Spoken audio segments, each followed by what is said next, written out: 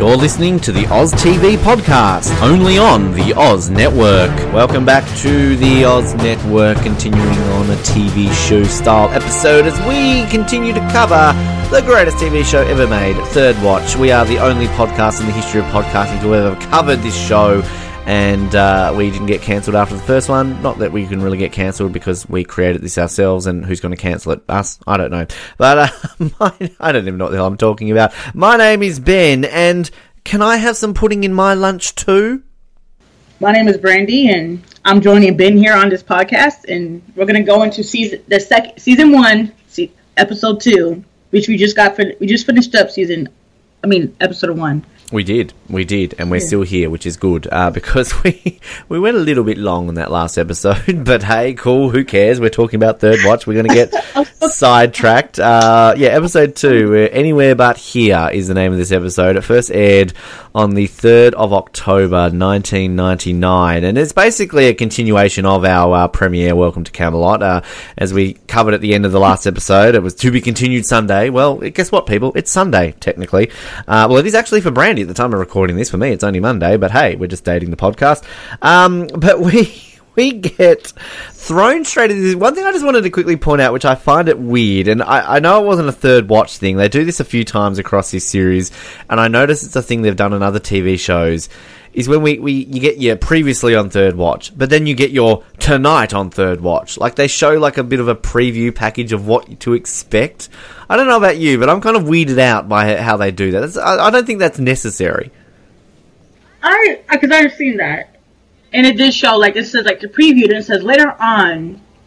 I don't know, I find it okay at times, I don't mind it, but then at the same time, I don't think it's necessary. Yeah, but it's kind of nice to see, like, the action pack. It makes you want to watch, like, it makes you want to stay tuned to see, like, that scene. Yeah, I mean, I agree with that, but it's so I think it was, like, at that point. It's kind of at a place where it's like, you would have seen the promos for it throughout the week on sort of the commercials and everything, and it's, particularly like later on when, Bosco gets shot, but we've clearly seen a scene of him jumping out of a window with a guy. Like, it's kind of like, well, it takes away, like, they should have maybe, if they're going to show anything, show us a scene of him getting shot, so you're like, oh no, Bosco gets shot, because, you meant to have that kind of like, oh, does he survive or not? But clearly he's just getting shot in the bulletproof vest, so it's kind of like, that was a real spoiler, like, tonight on Third Watch. That is, there were some little previews right there. I remember, throughout, there were some spoilers. It's very interesting how they do that, but I mean, we're thrown straight into it. Obviously, we've closed out the last episode. Jerry's been shot. He's been taken to hospital, but we're thrown straight back at the crime scene. Again, we talked a lot about the music in the last episode. We're thrown into it once again. Porcelain by Moby. What a great song that is. We hear it straight away over the top. But we're at the crime scene. Davis is sitting there, just sort of shocked at it. We meet Detective Tancredi, which I think he's in it for a few episodes, but, don't get attached to him pretty much. He doesn't really play a whole role in this. But he's basically grilling Davis with his other... No one likes him anyways. No, he doesn't. No one likes him. Well, you don't like him. That's all that matters, so... I mean, look, that's what he is. That's his arsehole character that we're not meant to like, I feel, anyway. The actor does well, though. We really don't like him, so good job, random actor, who I don't know who you are, and I haven't bothered to look you up. But anyway, but we kind of get this scene. Obviously, they're grilling Davis. Sully walks in, and, it's kind of weird watching these back-to-back, because, we talked up how great that episode was, the ending of the episode with Davis and Sully on the roof, Sully yelling at Davis.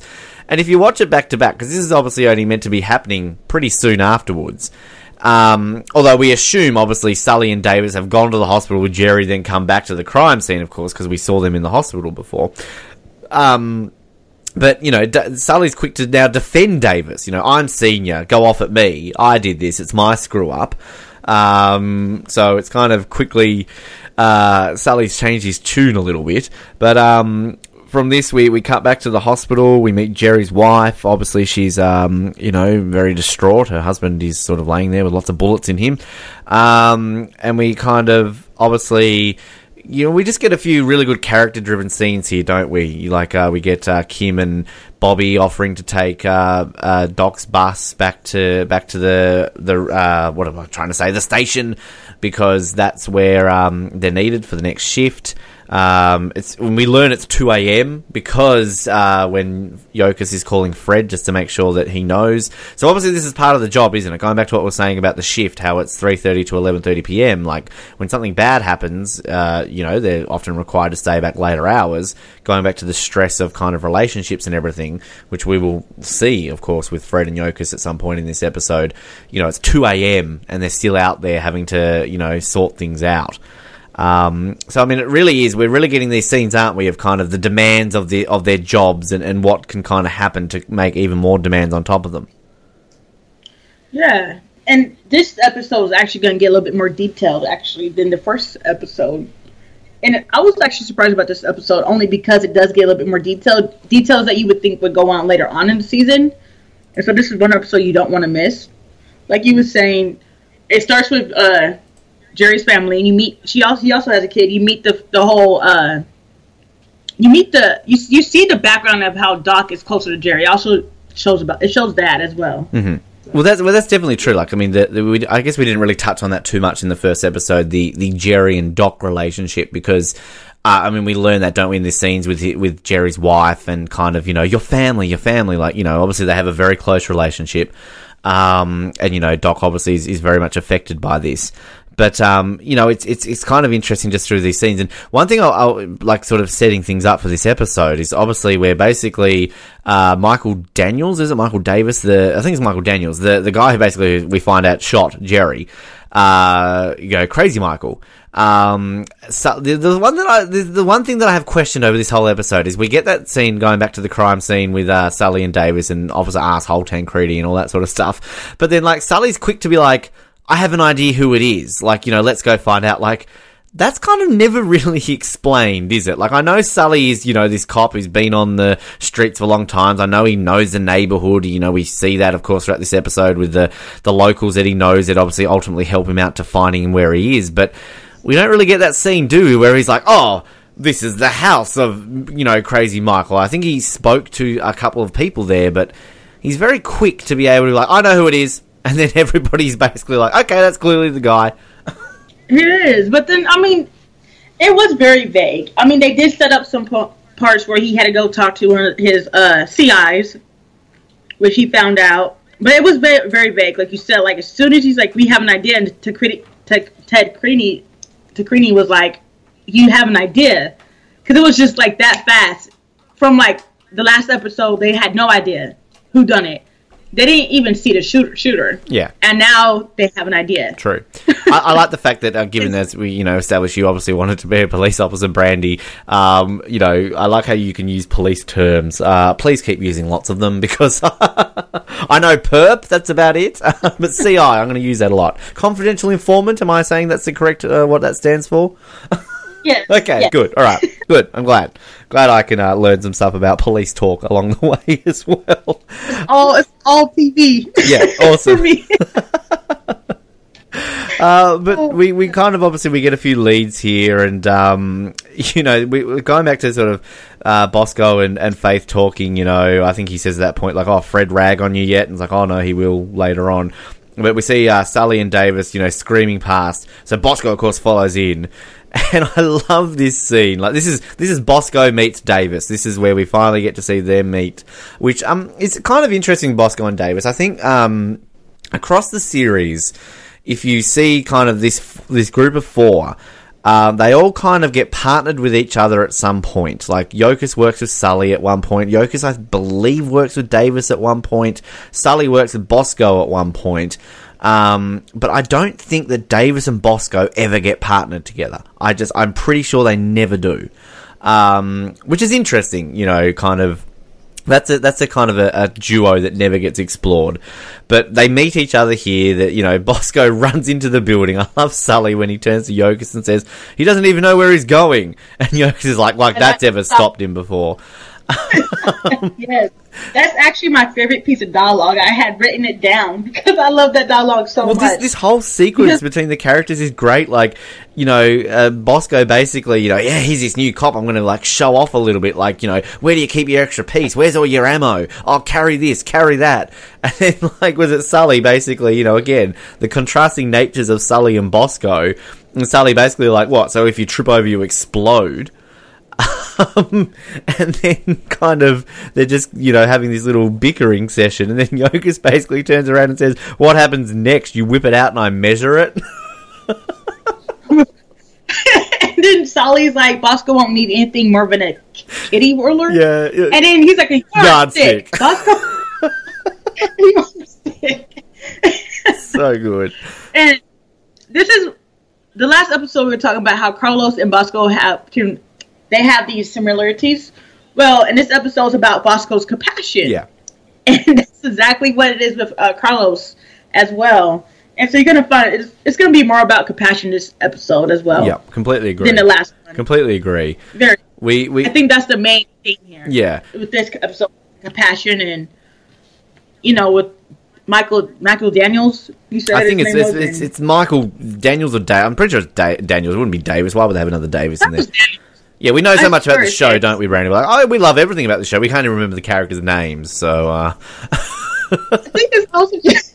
We want to get it right. Yeah, exactly. We just want to get this right. Again, you think we could go back and edit that out, but no, we just keep it rolling. But, so basically this scene, just before we get to the opening credits, which I want to talk about separately, just more great music at this point. Club to Death, a song by Rob Dugan. Now, a lot of people might know this song, actually, because it was used in The Matrix that same year. I think it got well known for being used in the scene in The Matrix.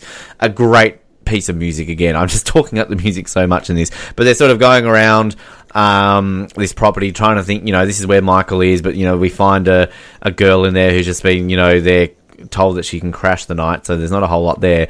But this basically leads into our very first opening sequence, our very first opening credits of Third Watch. Now, we talked this up in the last episode.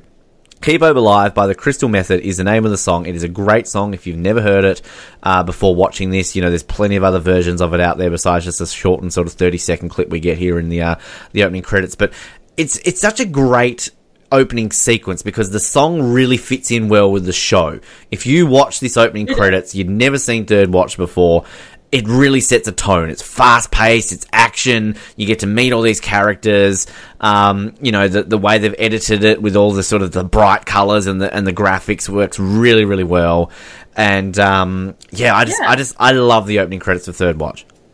And going back to what we said, they really did not pick any wrong music for this show. Exactly. And, when I hear this theme song in another show, I'm like, you cannot use that. Yeah, exactly. And I've heard it. I was when I was in the US at the end of 2016. I was at a hockey match, and kind of in between the breaks between sort of just the play, they would play obviously different songs. And at one point, they played "Keep Hope Alive" by the Crystal Method, and I'm like, it's Third Watch, and everyone's probably like, what the fuck's he on about? Who's he going excited for? What's this song? But I just got so excited. I'd be so excited too, but then I'm like, no. If you don't know what Third Watch is, you cannot use this song. Because every time I hear it, it'd be on a different.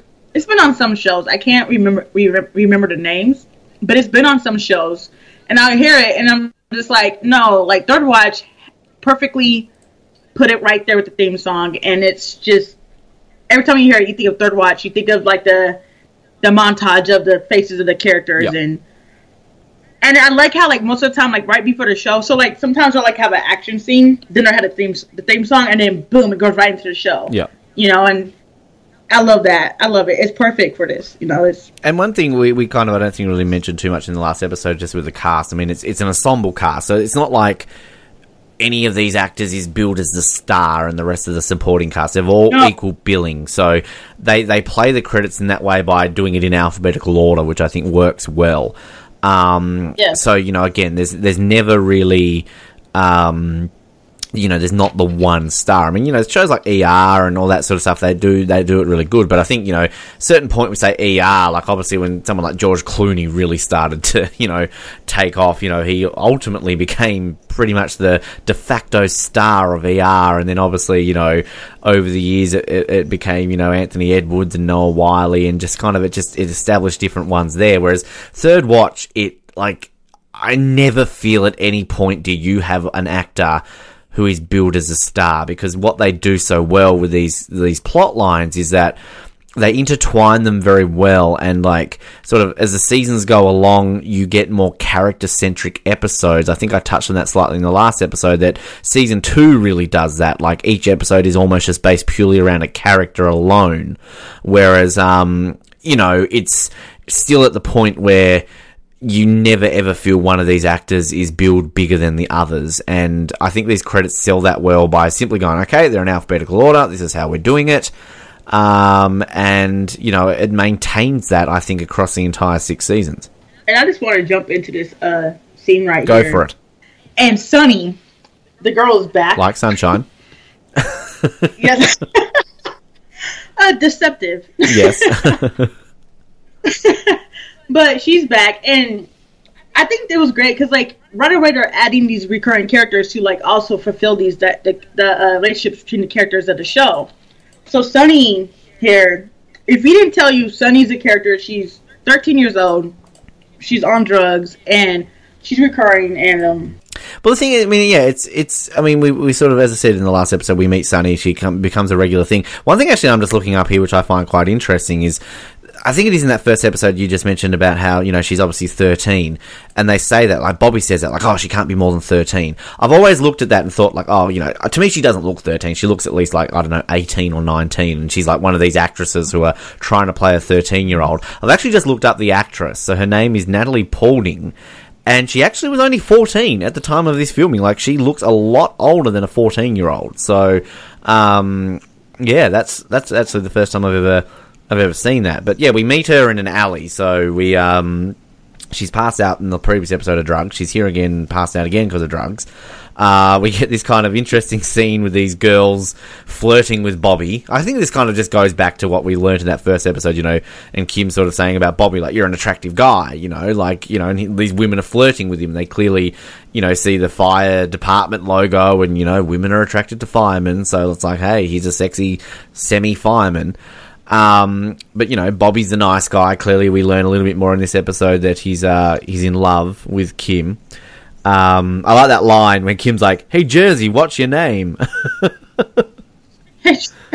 Amy Bryant. Yeah, exactly.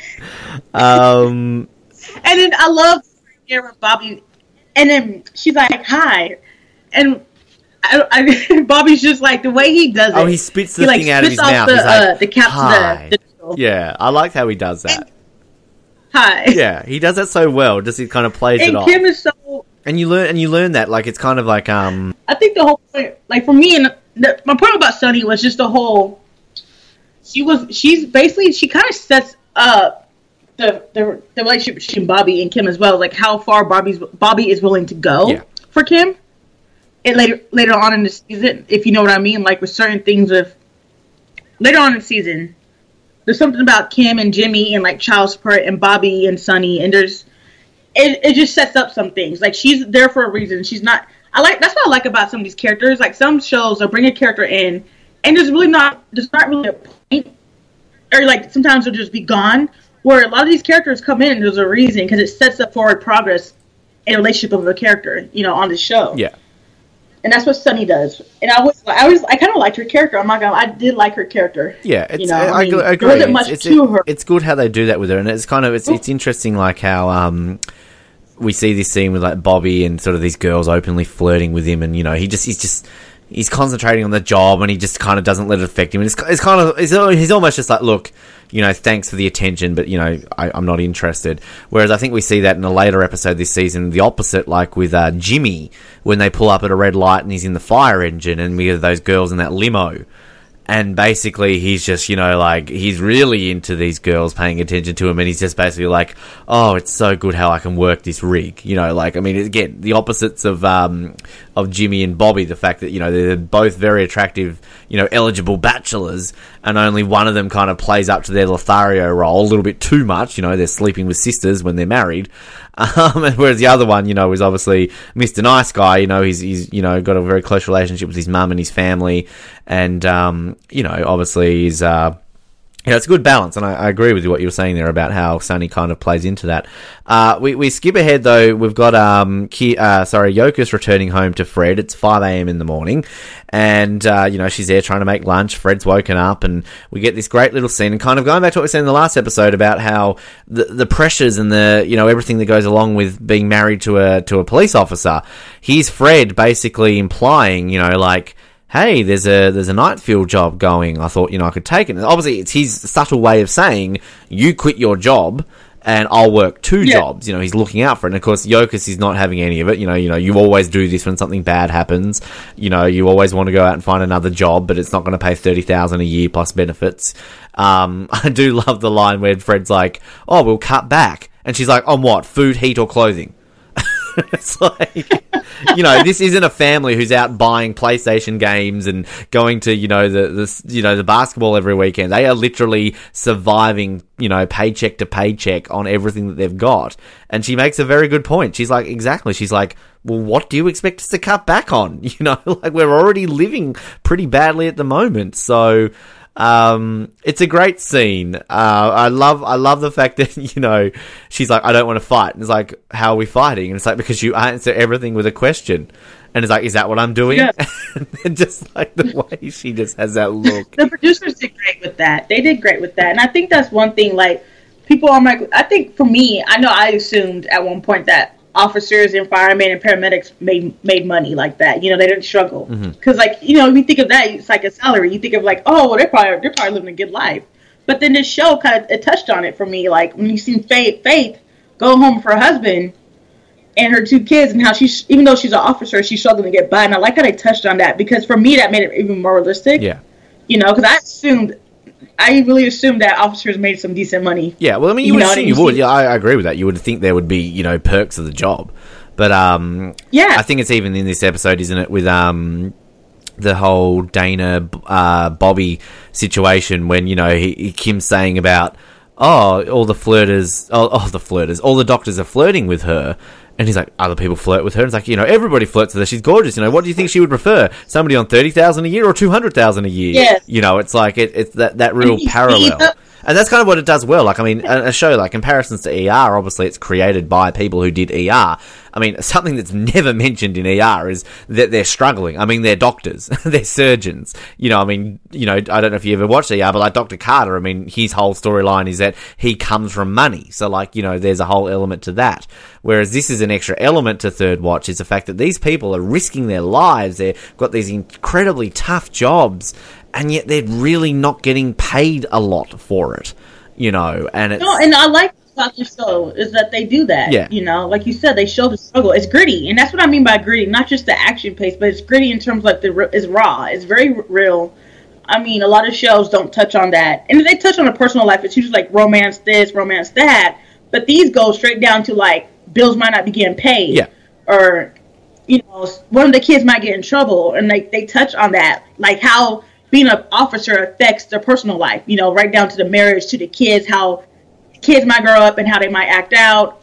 And that's one thing, it doesn't just show one officer, because in some shows you have a character and their personal life is showed more than the other character. But in this episode, this season and all the other seasons, the last seasons it's a little bit different, but I would say the first few seasons, every character has a background that you're going to see, and it goes in depth with them. Completely agree. And that's exactly right. I think the sixth season does sway away from it a little bit. There are still elements of the sixth season that are there at its core, but again, look, we'll get to that obviously when it comes to that, because it is a different vibe to it. But this is what they do well with Yokas and Fred. It's their struggles. It's a constant thing we will see, particularly in the first, I'd say, 2 seasons. But one thing I want to add with them is that the chemistry between Molly Price and Chris Bauer is amazing. You believe these are, a couple. You believe they are a married couple. It is done so well. And I want to say this with no disrespect to the looks of Chris Bauer and Molly Price, because they are both attractive in their own way. But they're not, I guess, your standard overly attractive TV couple. They're realistic, is I guess what I'm trying to say. That, it's kind of like, okay, compare that to Kim, Bobby, and Jimmy, who are 3, gorgeous individuals. Whereas, like, you know, Kim, Jokic and Fred are realistic, if you know what I mean. No, and you're totally right, because I remember when I was, like, and, like, I must have been, like I said, like, maybe, I don't know, it was, like, 6th season was, like, 2005, I think, or so, and so I was, like, 14, 15, 13. And I remember seeing that couple, and I was like, they look like your everyday couple, and I think that's what you mean, like, they look like your everyday couple. It's not like a like you said, George Clooney on ER, or, like, this hot, handsome guy, and you're just, when you watch this show, sometimes you forget you're watching a show because it's so realistic. They chose these actors that look like your everyday people. Like, you really forget that these characters do not exist in the real world, you know? Yeah. I forget that. I do. Yeah, and this is what it does so well, early on particularly. It's just how they do it. But, you know, it's a great little scene. I sort of already use that as my quote about, like, it's sort of sweet when he's like, can I have some pudding in my lunch too? And they sort of, they hug each other. That's a nice little scene. My quote was just, I just wrote down the dialogue, and it was just a whole, he doesn't even know where he's going. Like, that has ever stopped him before. Yeah.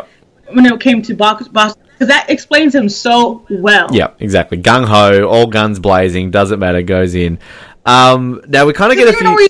Yeah, he just goes running in. We kind of get a few scenes here, sort of all lumped together. Because I mean, again, they're all basically been up all night. Essentially, we're learning from this point. You know, after Jerry's been shot, and they're, you know, just trying to deal with it. We kind of get this scene with Carlos, in the firehouse with Bobby and Kim. You know, and he's clearly, you know, he feels guilty for freezing up. It's kind of a recurring element. We'll get to that, obviously, you know, with him and Doc later on. But, you know, he's trying to talk to Bobby, trying to sort of mention about how he froze up and he didn't really do anything. Then kind of from that point on, we see Kim going home. There's Jimmy waiting for Kim outside a house. You know, this really strange scene about, I forgot your birthday last month. Here's a bulletproof vest. I mean, I know New York is a city that never sleeps, but can you buy a bulletproof vest at like 5 o'clock in the morning? Like... I don't want to be disrespectful to America here, Brandy. I know you guys have a lot of guns, but I mean, is that just a recurring thing? You just go to Walmart and at 5 o'clock in the morning and buy a bulletproof vest? I would tell you this. I don't be trying to be outside at 5 o'clock in the morning. Unless I had to go to work. True. Okay, well, there you go. So, maybe it is common. I don't think you can. Well, we have Walmart that's open 24/7, but I don't think they sell bulletproof vests. They sell guns, right? I'm assuming they'd have to sell bulletproof vests. I mean, that kind of goes with the course, right? Or that is true. That is. Well, maybe I don't go to that section. Well, next time you're in Walmart, you go and tell me if they sell bulletproof vests. I will let you know. I'll let everyone know if they do. No. That's the kind of flawed relationship that Jimmy and Kim have. Like, they were married for 5 years. They had a kid, and he's like, "Oh, I missed your birthday last month." But here's a bulletproof vest. It's interesting. That's now. Yeah, I mean, he's obviously reacting to what's happened. And look, Jimmy, I know you and I talked about this off air. Jimmy was a character that I never really cared too much for over the course of the show. Like, he was kind of the one on the side that, I don't know, I just never really got too much. The firefighter angle of the show, I was always the least interested in, I found. But it changes over the years. And again, I like Jimmy. I grow to like Jimmy because, you know, again, he's this sort of, you know, overly sexed up, attractive guy who's a ladies' man. You know, he just cheats on his wife and he's always flirting, and, you know, he uses basically what he's got to his powers. But again, similar to a lot of these characters, deep down he's caring, he's trying to be a good dad, he keeps screwing up, and I mean, it's just kind of that constant thing that he has going with it. And again, this is just sells him at this point. It's like, isn't it? Like, he's caring because he's like, hey, look, I forgot your birthday, hey, I want to look out for you, here's a bulletproof vest. And all the meanwhile, he's basically implying, like, can I come up and we have sex? Like, it kind of like, it's, you know, and that's why I don't, that's Jimmy, and that's why I didn't care about that part. I was like, I know, like you say, he's caring, but I'm like, no, he is not caring about her. He has his own selfish intentions. I don't know. Like, it's like, I don't know. It's like, they're so, it's hard because I felt bad for, well, I don't want to get too much into it, but I did feel bad for Bobby at one point because of Jimmy, you know. And Jimmy, I just felt like he never got what was coming to him. Like, I just wanted to see that character punished at once because I feel like Jimmy was like just that hot fireman that came on. He was your stereotypical fireman that came on. He worked out a lot. He was impressive, ladies' man, you know. But over time his character does grow. It does. Definitely he's a lot of growth. I mean, look, we kind of said that in the last episode, like, keep an eye on, Doc, keep an eye on Carlos. Again, keep an eye on Jimmy, because, like, yeah, he's interesting because I feel he does get what comes to him a lot, but it's this love triangle, sort of Bobby, Kim, and Jimmy. It's like, we can't really go too much into it now because we'll obviously spoil kind of how it turns out. The thing with, like, Jimmy and Kim, like, going back to that chemistry I was saying with Yokas and Fred, I mean, the chemistry, again, between Jimmy and Kim is just outstanding. It's there. Same with Bobby. Like, this is a good love triangle. This isn't one of those love triangles where you're like, oh, God, like, this is so over the top. Like, it's done well. And, like, yeah, Jimmy is that, super hot firefighter. We went again over in the last episode about the only reason he was employed on this show, Eddie Cibrian, was basically because he was hot. But, like, but he's a good actor, though. We shouldn't take that away from him. He's not one of these people who is hired because of their looks and they can't act. Eddie Cibrian can act. He's a good actor. He can. And I agree with what you say. The growth of his character, like, again, on multiple rewatches, I definitely do like Jimmy, and he's one of these ones, again, that just goes through a bunch. All of them do. Let's be honest. It's a TV show. They've got to go through stuff. Jimmy maybe doesn't have it as quite heavy-handed as some of the other characters, and ultimately I would say his character's arc ends on a positive note. But, I mean, there are obviously lots of elements with him that come and go, and it's just that interesting love triangle situation with him and Bobby involved with Kim, and just, yeah, it's kind of, it's done well. It's not over the top romantic, I guess. It's not. But, and a little bit of a spoiler alert, because I want to say this, because I feel like sometimes, like you said, we do have to, like, say something. And the thing about Bobby and Jimmy and Kim is that, Jimmy and Kim still have feelings, of course, and for those who, like, love TV shows that you can relate to, I feel like that love triangle you can relate to, especially if you're a single mom or a mom that it has, is separated. You can relate to this because, there's always going to be that one guy that comes in and there's always going to be the dad, and the show does a good part about, shadowing how a single mom might be for a single mom as well, and like I said, I do feel bad for Bobby because he never really got, I don't know, he just didn't have a fair chance in the beginning, Yeah. And that's just a little bit of spoiler. But he didn't, he was, I would just say Bobby's the kind of guy, like, if Jimmy wasn't doing something, Bobby stepped up for Kim. Yeah. And that's what I like about his character, is that, and I think that's what is relatable about them. So, I mean, I definitely recommend watching the show, especially just for that dynamic right there, because this show does talk a lot about realistic problems in life. Yeah. It does. Completely agree. So Kim at that point obviously takes a bulletproof vest, and that becomes a bit of a recurring theme. I mean, she wears it and sort of on and off throughout the episode. We then cut back. We see Jerry is okay. He's fine, which is great news. And obviously Doc and Jerry's wife at that point, invited to go back and see him. Doc basically says, no thanks. I don't want to. And, the great scene, like, Doc, your family, come and see him, but we learn a little bit more about that afterwards.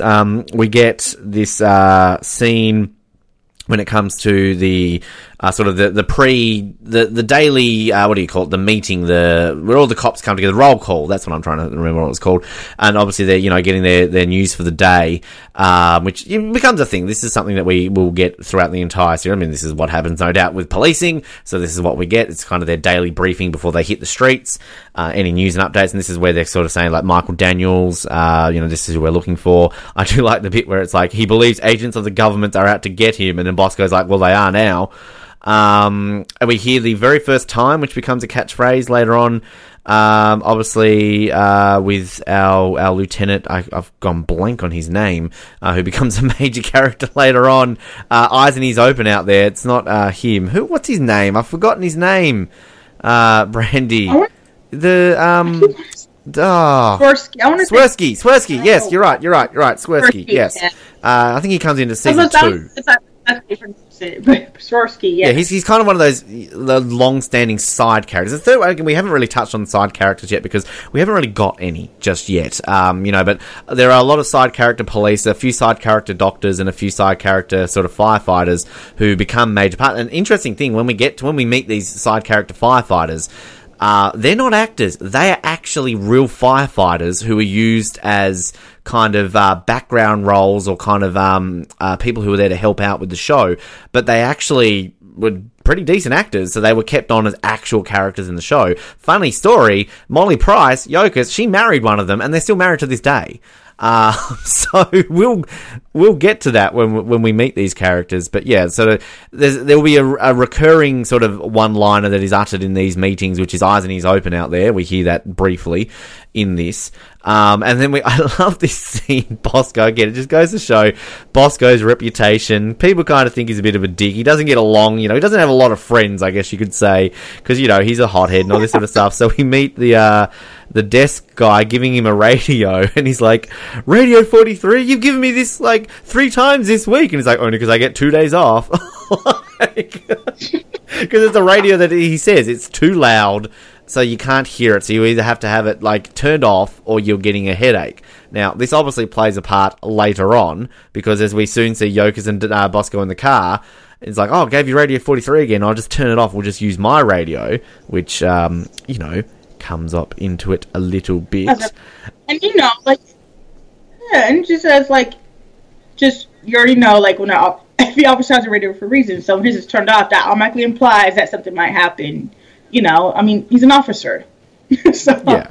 That was funny, though. That was because he's like, why do I get the bad radio? And Yokas is like, you already know why you got that you hit him in the head. It's like, he got in the way. He's too damn slow. He shouldn't be out there. What is he had 30 stitches or something like that. It wasn't that bad. He got 10 stitches. And that's just Bosco. He's so...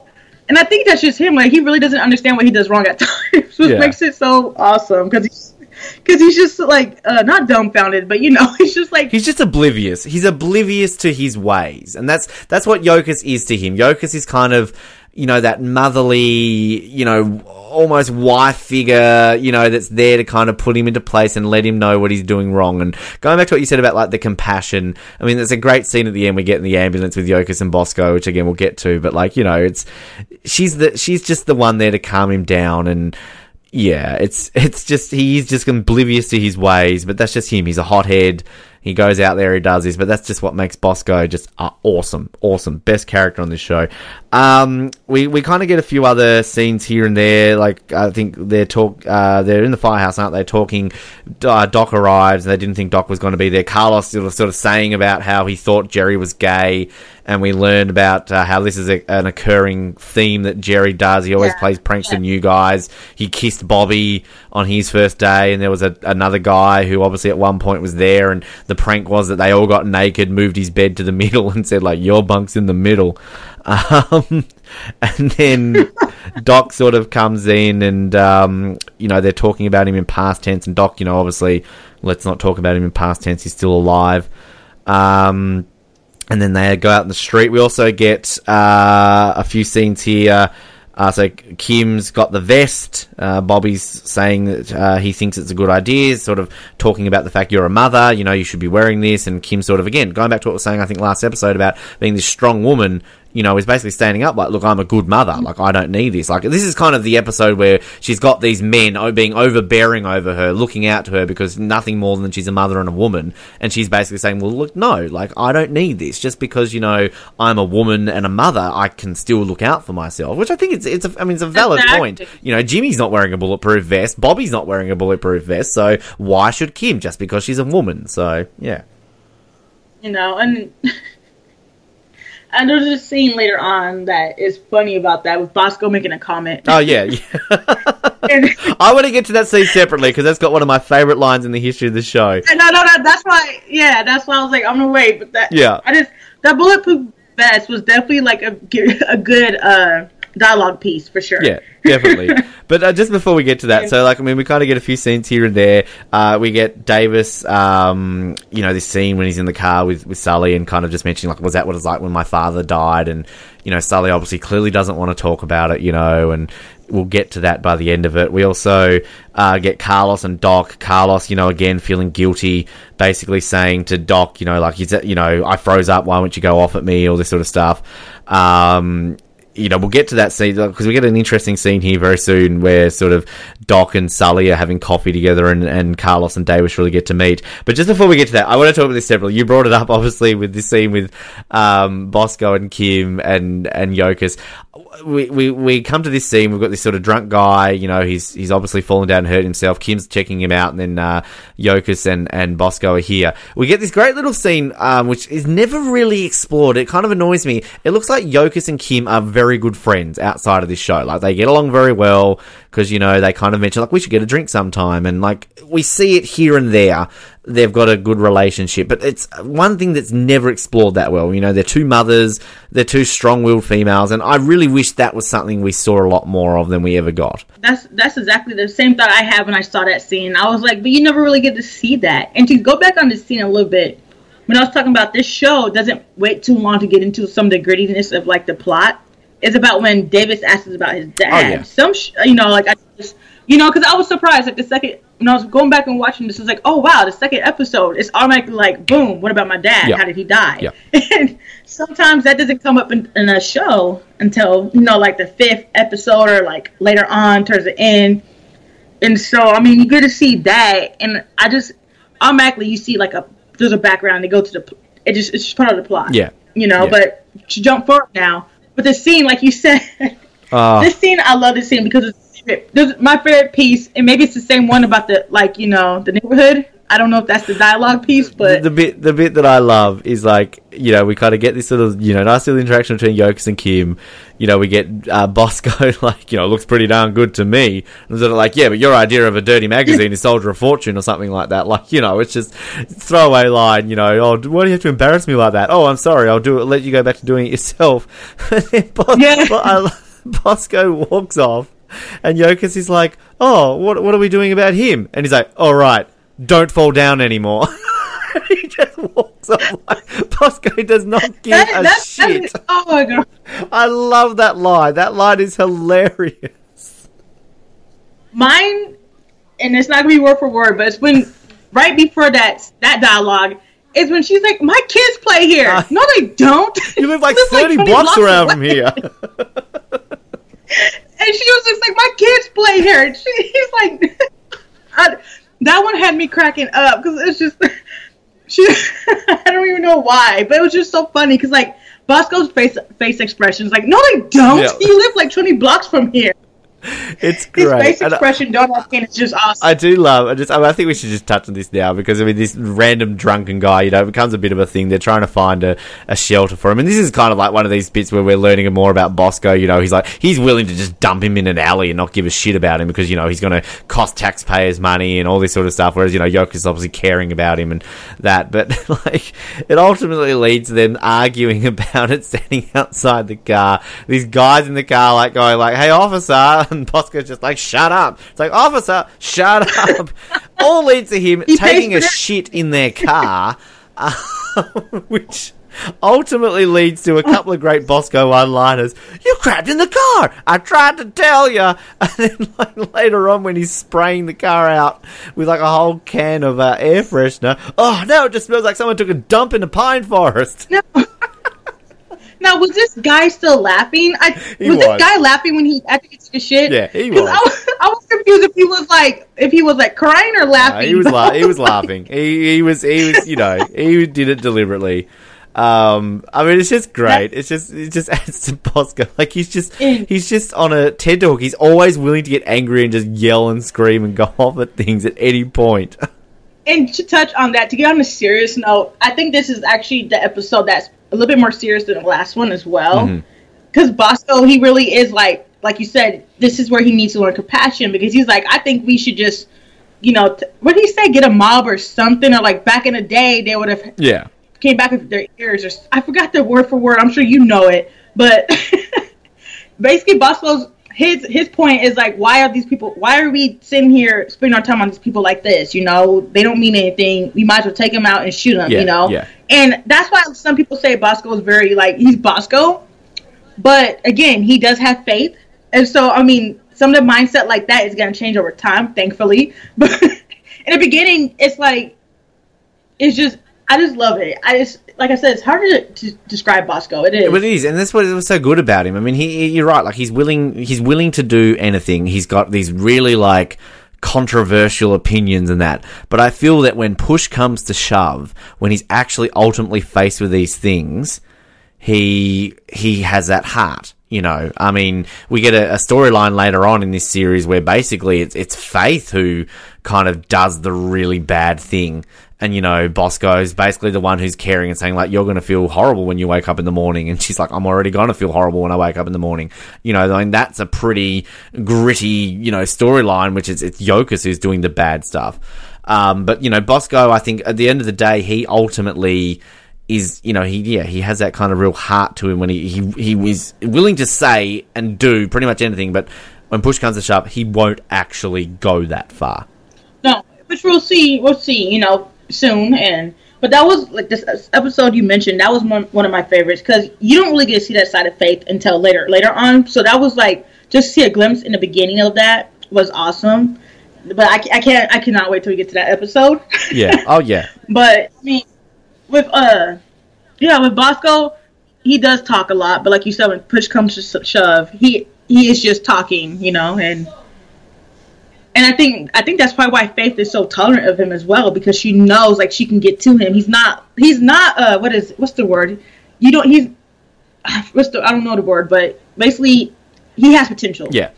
You know? It's kind of like how it's kind of the balancing act of them and a lot of the police. It's like, you know, you look at Bosco, he's always sort of angry and you feel like he's just such an asshole and that sort of stuff. But deep down, he's really compassionate and caring and sort of stuff. Where someone say like Sully, he's always compassionate and caring, but when push comes to shove, he can be a real asshole and a badass himself. Like, he can really, you know, similar, you know, Yokas is kind of a counterbalance to that. Davis kind of, you know, he's always sort of the naive youngster who, I guess, develops over the years. And I mean, there are elements with Davis later on, you know, he shows a bit of badassery, you know, there. But I mean, it's, you know, yeah, it's kind of that counterbalance with them, how one's so angry but compassionate deep down, and the other one's so compassionate deep down but also very angry.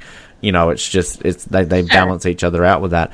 You find that you also find out why too. Yeah. Like, there's reasons. He's not just made to be angry. He's not just an angry character just to be angry. There's some reasons to it down the road. Exactly. But I mean, some of it is also just his personality. He's at the same time he's just angry. Yeah, definitely, definitely. No, we sort of mentioned we get a weird little. I don't say weird. That's probably the wrong way. Davis and Sully, and so Doc and Carlos. So we get this bit where, you know, Carlos is obviously talking about, like, you know, oh, I froze up, you know, trying to feel guilty. Doc just pulls over and goes, just wait here for a second, I need to get something. So you think he's got to get something. He's actually just snuck into a cafe to get a coffee by himself. Like, it's a bit of a dick move here from Doc. Like, leave your young partner. I'm sick of him. I'm just going to go and drink by myself for half an hour. Meanwhile... That was fucked up. Yeah. I'm sorry, but I gotta say that. Yeah, it's a bit mean. Like, Doc, the nice guy, bit of a douche there to poor old Carlos. I had to watch the episode a couple of times to realize he was only getting a cup of coffee, because I thought they were gonna eat and everything, like, but that was so... But then, you know, we get this awesome scene with that, too. Yeah, well, of course, I mean, it leads into the fact that obviously Sully and, you know, comes across, is that Doc's rig, oh, you know, just wait there in the car. Again, Sully kind of a bit of a douche, but he's doing it for different reasons. So then we get this great sequence. Davis sees Carlos in the ambulance. We get the Davis-Carlos meeting, which, again, great friendship built between these two characters. You know, spoiler alert, they ultimately become housemates. And, you know, I love the Davis-Carlos friendship. It's great. It's so good. But I like this sort of dialogue when they're meeting each other. You know, oh, you know, your old lady left you here too, blah, blah, blah. Oh, feels like I'm working with my grandmother. And Carlos is like, oh, is she quiet too? Nah, she's a bitch.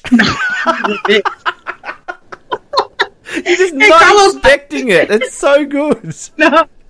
But, and to touch on, like, Sully and Doc, this, like I said in the first episode, they're both veterans. They're both one of those nonsense. And I think, like you said, Sully had his own reasons because he knew he can go to Doc and talk to him. Because, like, again, Doc does not open up to other characters like that, you know, at times.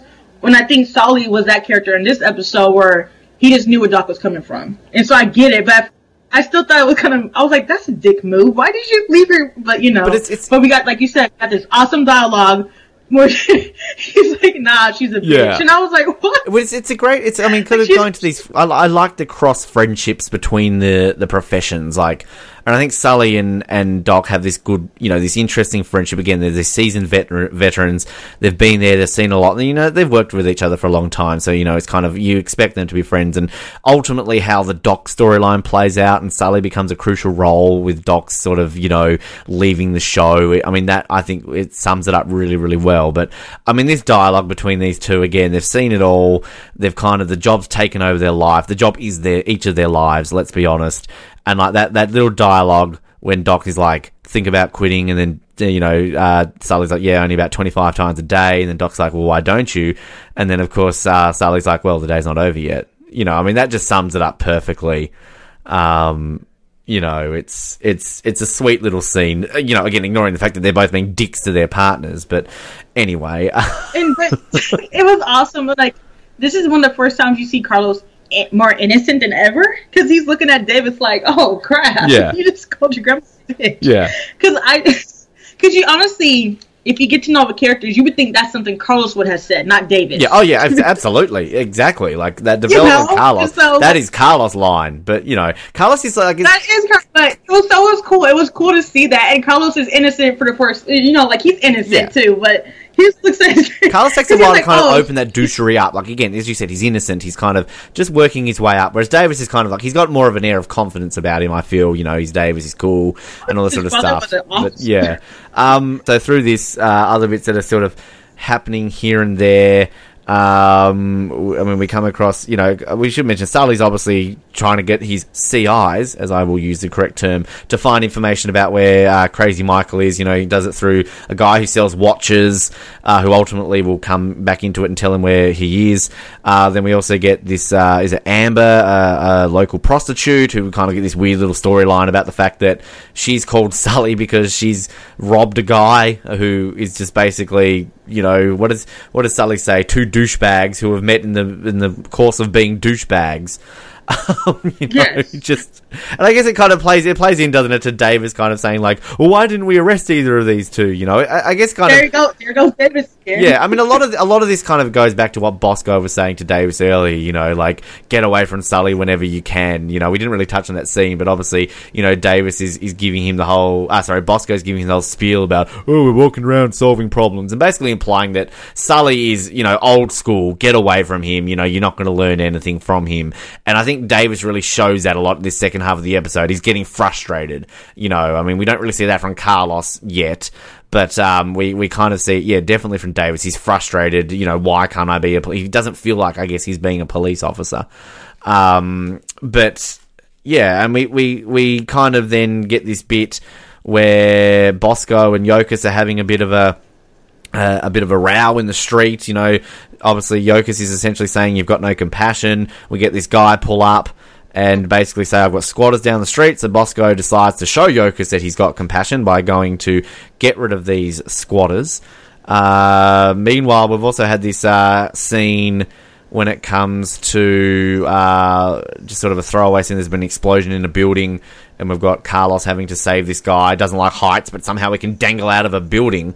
I mean, I hate spiders, and yet if I'm the only person who can go into a room filled with spiders, I'm still not going to go into that room. Like, I'm sorry. I'm thinking of myself there. I'm selfish. I wouldn't be a good paramedic. But I mean, that kind of, it's a throwaway scene. I guess it's showing them doing their job. I guess it's kind of almost a, hey, let's have Jimmy do something this episode. So they need to call the firefighters in there. Although we do get a nice little scene when they're down on the street and, Carlos is like, oh, that guy was heavy. And Doc's like, oh, well, I was holding both of them. And then that's when, obviously, Doc is kind of telling Carlos, look, don't feel guilty. Just because you froze up, I was under the stairs. I was the reason he got shot again. So it's kind of a nice little bonding moment between Doc and Carlos. It is. Yeah. It is. And, I gotta say this. I feel like Carlos got a little bit more selfish over time because here, like, if I remember correctly, this Carlos was willing to go out the building because he's scared of heights, but he did it. But over time, he's just like, no. Yeah. Like, I don't know, it's just different. Like, his patience has gotten... Well, I think it's all down to that confidence, that innocence that you were mentioning. Like, he's still, I guess, that's technically day 2 of his paramedic career. So, he doesn't know... And, like, as we learn with Carlos's background, like... he doesn't have that people interaction. You know, he's had a very tough childhood, so he kind of, you know, he doesn't know how to go into these situations. So I guess kind of at that point, he really has no choice. He couldn't exactly at that point be like, no, I'm not doing that.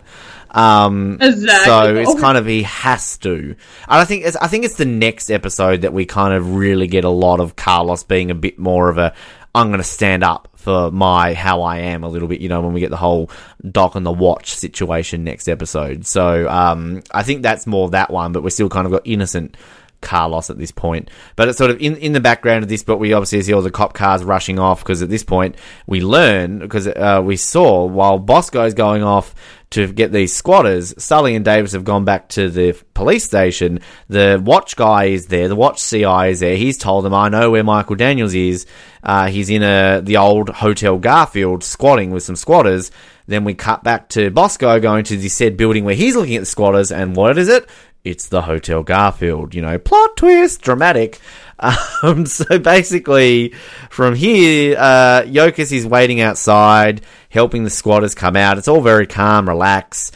Bosco's still up there trying to find more. And then out of nowhere, you know, about 100 cop cars come along, SWAT, SWAT, not squat, they're squatters, Ben. SWAT teams are circling the building, and, you know, we see Officer Dick Tancredi again, you know, oh, Bosco's already gone in there, typical. But Yokas is like, well, look, what the hell's going on? We're just here getting rid of some squatters. We find out Michael Daniels is inside. And, of course, this is where it comes back to the fact that Bosco has the dodgy radio. So he's turned it off. So here we go. Bosco's going through this building, comes across Michael, who turns around and shoots him.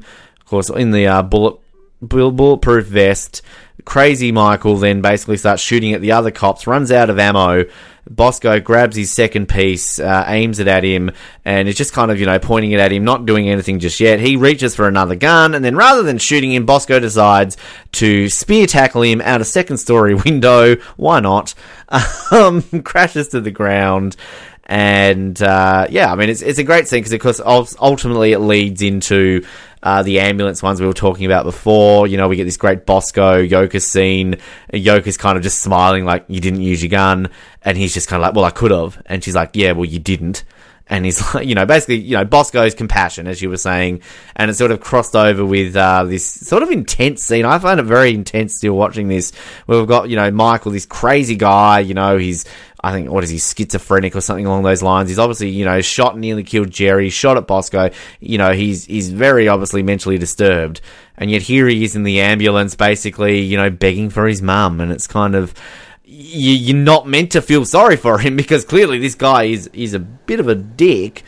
But you do. I do. It's that really sort of, that weird emotions you feel at that point, isn't it? It was, and I think that was a great capture right there. Because, like, at the end, it was like, he was talking about, they can't touch me. Like, I think he's schizophrenic. He's talking about something. And, at first the officers are like, we got to get this bastard, right? Yeah. But then in the ambulance, you see, like, suddenly, like, it's not all black and white. Yeah. This guy truly is mentally ill. And even though Bosco was talking about them, like, in an earlier scene, like, how they should just take him out and shoot him, at the end, you show that he really didn't mean it, because, like, again, he could have shot him just right then and there, but instead, he's talking him out the window. And that's when that's where Faith is like, he still has potential because he didn't shoot him. And that scene right there between, like, I could have shot him, but you didn't. But I should have, but you didn't. That's why it was important right there. You saw that. And then, but yeah, no, this was touching. It was touching because he was like, I want my mom. Can you please call my mom? She always knows what to do. And right then and there, you know it's not so black and white. Yeah, it's very full on. It is. And I mean, I think this whole episode ends kind of in a very full-on way, because I mean, from there, obviously, we get a bit of a scene. Doc finally sees Jerry in hospital, and obviously gets a bit emotional seeing him all with all the tubes and everything. You know, you don't look so good in that, but I mean, it ends with you know, a pretty heavy scene, and just a bit to say in this scene, because obviously you and I kind of know what happens across the years, and I'm sure if people are listening to this, maybe they know what happens too. But again, we're kind of go into this basically implying that you've never seen this before, so we don't spoil it. So Sully basically pulls over and says, let's take a walk. We go into this little park, and we learn the story about how Davis's dad was killed. So essentially, you know, Davis knows clearly, like, he walks around the corner and he sees the park, and he's like, you don't have to do this. So Sully explains that they were simply walking through this park, they were having a chat, Out of nowhere, there was a loud bang. Sully turned around to say, what was that? Turned around then to realise, obviously, that Ty's dad was shot dead and he was gone. Says the very sad exchange at the end, which is essentially at the end of the episode. That was the worst day of my life. And then Davis says, yeah, mine too. Now, I mean, it's a heavy way to end the episode. We learn about Davis's dad, this tragedy that obviously has affected Sully so much, and it would still affect Sully so much across the season. Obviously, Davis, he's lost his dad. My thing that watching this scene now, knowing how this turns out, this becomes, without spoiling it, in the 6th season, it kind of, this is revisited. It is, it plays a part across the series, this background storyline of Sully, his dad, and, all that sort of stuff. 6th season, it's wrapped up. We learn kind of the intricacies about why his dad was killed, because there's a lot more to it than just a random killing. The thing that kind of irks me, and this is, again, one thing that I will say Third Watch doesn't do well, is remembers it's like there's a lot of plot holes in things that happens. How Sully explains it, okay, you might argue he's covering for the truth and that he's just doing it to protect Davis. Like, he's obviously not going to tell him ultimately the entire story straight away. But if that's the truth, then Sully's a bit of a lying dick. Because he's kind of telling it in a way that is so sincere and you believe Sully. But it's like, again, knowing what ultimately happens in that scenario, Sully's being a bit of a dick at that point. How could he bring... Because it was sincere. And it's like, well, if that is the case, how did... Like, it was like, he's a good liar. Yeah. Because it was, like, so sincere. And it was so... very believable. But my point with that is that, my point kind of going back to the plot holes, is that the way this is done, I honestly believe that the writers and the producers and everybody at this point didn't have a long-term plan for that. They initially, that was it. That's what they wanted to do. And then they revisited it later on. And I'm one of the highlights of the 6th season is, I think, is that whole storyline, how this is all wrapped up. I think it actually works really well. And it's great to kind of get a bit of closure about that situation. It's just, if this was ultimately a long-term plan to do, which I really don't think they went into this episode thinking it would be, they would have done it differently, because the way it's filmed and the way it's acted and the way it's done, I honestly think they thought that that's it. We're never going to see that again. We know how he's died. That's about it. But they obviously visit that again 5 seasons later, and it kind of makes this strange to watch, knowing what ultimately actually happened with Davis's dad. And I agree, because a lot of shows, when they first get on the air, they don't think about if they're going to make it to like a 3rd season. Yeah. Sometimes they map out the 3rd season just in case, but they're lucky enough to get to the 2nd season. And so, like you said, like when they found out they were going that far, they had to like come back and revisit things, see what else they could put to the story, and it was more content. Yeah, and I think the thing that we're used to now, I guess, in 2017 TV wise, is that you live in an age in 2017 where shows are pretty much created to binge watch in the course of, like a season is basically mapped out from, episode 1 to the final episode, and they know everything that happens in between. And there are certain shows, like Lost was an example where, J.J. Abrams knew that he wanted 6 seasons. He knew what he wanted to happen from season 1 to season 6, so he could cover everything else in between. Third Watch in 1999 television definitely wasn't like that. We didn't have DVDs back in 1999. You couldn't buy these shows. These shows were produced, at the time to be watched once, and basically that's it. So, you kind of had more of a leeway between these plot lines and plot holes, which I guess they never expected to really come full course. I mean, people obviously have great memories, but there are still little subtle things that can be forgotten over the time. It's not, if this was made today, it would be done completely differently. So I guess you can pass it up a little bit. I feel like you can forgive Third Watch for its plot holes over the years because of just the era that it was made in. Yeah, no, and honestly, when it comes down to like the full scope of the show, they're minor. Yeah, they're exactly. Minor, they're very minor. And like you said, nowadays a whole season would be on Netflix today. Yeah, the whole season. So that one's just mapped out. But these ones, yeah, they're very minor compared to the whole scope of the show. But at the same time, like you said, it is frustrating because like some of the characters do get changed throughout. And some of the characters that get changed, you're so used to seeing the first character, right? Because they're so good playing that role, but then they come back later on in the season, and it's like, what? Yeah. Why did that get changed? Yeah, you know, we'll point them out. Don't worry. There's a couple of in these earlier seasons, there are actors that will play a certain role. And I mean, there's a lot of them are just a throwaway character. You don't ever think twice about them. But a lot of them do then come back into it a lot later on in Third Watch as major characters. And you're all of a sudden like, hang on a minute. Throwaway. Like a throwaway one is like Bobby's mom. I believe she was changed. Yeah, she was changed. But it's not necessarily just a recasting. It's like, for example, so like Holly, who becomes a major character, obviously, in season 5, season 6. I don't know if it's season 2 or season 3. Yvonne Jung, who in real life is actually married to Anthony Rivera, she played a lawyer in an episode, like just completely like, again, and so the actress then is recast in a different role, and it's kind of like, if you want that continuity, which is weird given that ER and Third Watch and Medical Investigation live in the same universe, so even in that aspect, Michael Beach being in Third Watch is weird, given that he was, I think, the husband of Jeannie, who was in, I think, like season... I can't even remember what she was in very early on in Third Watch, ER, and basically her character revolved around the fact that her ex-husband had AIDS, so she found out she had AIDS. So her ex-husband actually was played by Michael Beach.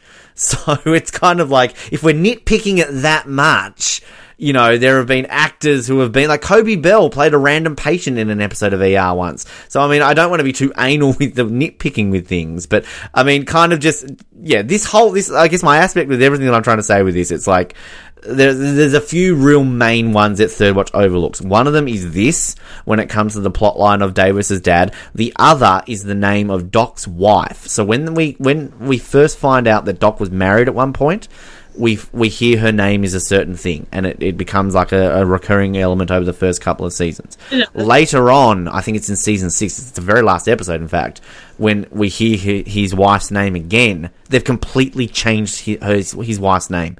Completely different name. And that always pisses me off. If I'm completely honest, I will say the least favorite season of mine is season 6. Oh, yeah. Probably because... But, and here's the thing about shows. When they end, like, sometimes they gotta, like, compress their content into, like, one last season because they don't know it's gonna end. And so they're told, like, oh, this is gonna be last season. So they had all this content spread out for, like, another 3 seasons. They just put it right back into, like, one season, and a lot of mistakes get made. I would say it's my least favorite season, but it's not. I'm not saying it's a bad. It's still a good season. Exactly. So, I mean, it's still a very good. And the thing with season 6. It grows on you. Like, the more you watch it, the more you like it. It does. The problem with season 6, and again, we're jumping ahead here, but it's a case of the fact that a lot of what season 6 does forgets its root. So I guess if we could say anything to people, if you're joining us watching this from the very beginning, it's like you could watch season 1 in its entirety, then watch season 6 in its entirety. And I don't want to say it feels like they're different shows, because it doesn't. But it's just, it steers away a lot from what it used to be. The character drivenness is still there to a point, but it becomes a lot more about the job in season 6, and it becomes much more, it's like, at the moment, we're probably like 40-30-30 in terms of 40% police, 30%, actually no, I'd disagree with that. I'd say it'd be 40% police, 40% paramedics, 20% firemen at this point. By season 6, we're probably at 80% police. No, I'd even say 90% police, 7% paramedic, and 3% firefighter. So, like, that's kind of, they've steered away from that storyline to really, by season 6, you would almost argue Third Watch turned into a police show. So, yeah. And my take is this is as how I can simplify it. It's season 1 is so realistic, straight down, gritty. Season 6 feels more like a TV show you're watching. Oh, yeah. Season 1, I forget I'm watching a TV show. I feel like these characters are actually out there right now as we speak. Yeah. But then season 6, you're like, let's add an explosion every second episode for, shits and giggles. It's kind of, it does turn a little bit, that way. And look, again, it sounds like we're ragging on season 6, but like, again, it grows on you. Like, season 6 is definitely, I would argue that season 6 definitely felt like it was on its last legs. I mean, I've seen, in the few media bits that Third Watch has been written about, Third Watch has been included on a few lists over the years of a show that maybe was cancelled too early. I would disagree with that. Like, as much as I love Third Watch, and of course you would never want to end your favourite TV show, I think it got a decent run over 6 seasons, and, you know, I love ER, absolutely love it to bits, and a lot of people say that went on too long. I would say ER kept its standard up probably for at least 12 of its 15 seasons. Love 24 to bits, but 24 died, like, basically 4 episodes into the 6th season. And, you know, its last 2.5 seasons where you were just kind of like, okay, as much as I love this show, they need to end it. And, like, I'm a huge Simpsons fan, and, like, I think any Simpsons fan would agree the last, like, 15 seasons have kind of been pointless.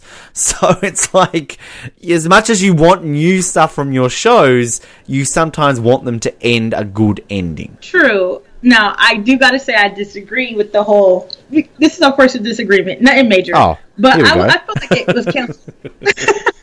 I feel like it was canceled too early, because I would like to have seen more, and I feel like if it wasn't the last season, how would it have gone? If they had gotten a warning, like, because some shows get a warning, like, hey, you know, the ratings are bad, we might do one more season. If they had gotten a warning like that, and they knew they had, like, 2 seasons left, would it have been different? Would it have been revived a little bit more? Would it have gone back to some of the roots? You know, I would like to think that, and I feel like it was canceled a little bit too early, but, I mean, then again, maybe it wasn't. I mean, it is canceled regardless, so no matter how I feel, it doesn't matter, obviously. Well, of course it matters. You wouldn't be on this show if your opinions didn't matter. Come on, Brandy. True. But, I mean, just in terms of, like, they canceled it. Like, if I had my way, no.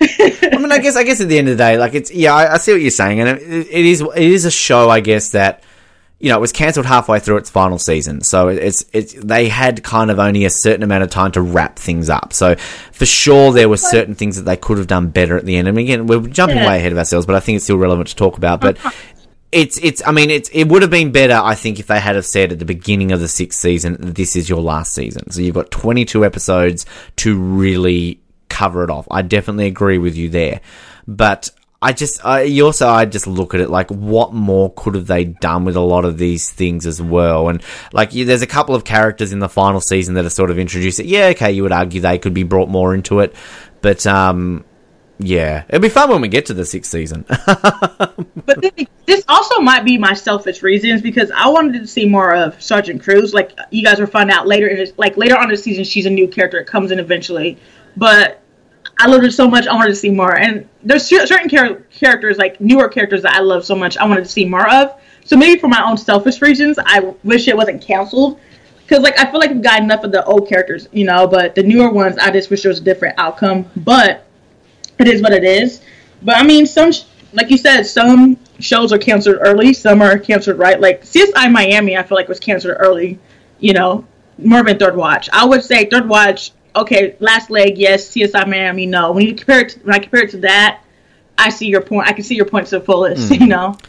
Well, we'll definitely find out more across the course, and it's weird to think we're only 2 episodes into this, and we've still got plenty more to go. We'll do our rating first, and we'll look ahead to our next episode. So, what are we doing with this, Brandy? Are we renting it, buying it, we're buying it, renting it, or binning it? I would be renting this episode. Oh, only renting. Wow. I mean, okay. I would be renting it because it was powerful, but it didn't, I don't know, certain shows, I don't know, I feel like it didn't really pull at my heartstrings, and, like, I love it, but there's certain episodes I feel like I would just have to have, and it would tell me enough to, like, keep going on. This was the second episode, and I would rent it. I rent it over and over again, but I would definitely. Look, I'm gonna continue on my, you know, I'll still buy this episode. I just think it wraps up the first episode good, kind of with the storylines there, and just we get so many different elements in terms of these characters as well. So, yeah, there's another disagreement between us. I would buy this. I think this is worthy of a keeper. So, there we go. Well, I would. Again, I would buy one of the scenes with Bosco You'd buy the in the window. If I could buy scenes, I would. Yeah. So just looking ahead, so our next episode is called Patterns, and just, I guess, a bit of a teaser, I guess we can say with that one. You know, if you're watching it sort of between now and you know, listening to our next episode, so we get a bit more Bosco in this one. Bosco's caught getting down and dirty with somebody in a car, and you know, there's a bit of an interesting situation with that. And I think we kind of touched on a little bit before in terms of Carlos and Doc in the next episode. So there's a whole sort of plot line about Doc trying to find the owner of a watch. that they find in their ambulance, and that's good. It sounds very boring, kind of just explaining it like that, but it's good. There's lots of good character moments when it comes to Doc and Carlos, and I think as sort of I mentioned before, we get to see a bit of Carlos coming out of his shell a little bit in this one. So more good stuff to talk about. Always exciting. Always subscribe to us online, of course, iTunes, Stitcher, you know where to go. Remember to give us feedback while you're there. Rate us along the way. Like us on Facebook. Follow us on Twitter as well. And stay up to date with everything that is going along the lines. And, of course, again, if you want to send us any comments or questions about Third Watch or any of the other shows that we are doing, the OzNetwork at hotmail.com, or you can just simply message us on Facebook. I'm closing it out right now by saying my name is Ben, and I am often told that I smell like taking a dump in a pine forest. And my name is Brandy, and I got 22 hearses. I got a gun, a siren, a tank, a full city of gas, and don't you love it? Thank you for listening to the Oz Network. Don't forget to subscribe to get new episodes delivered to your speakers every week. For more information, hit us up at theoznetwork.net.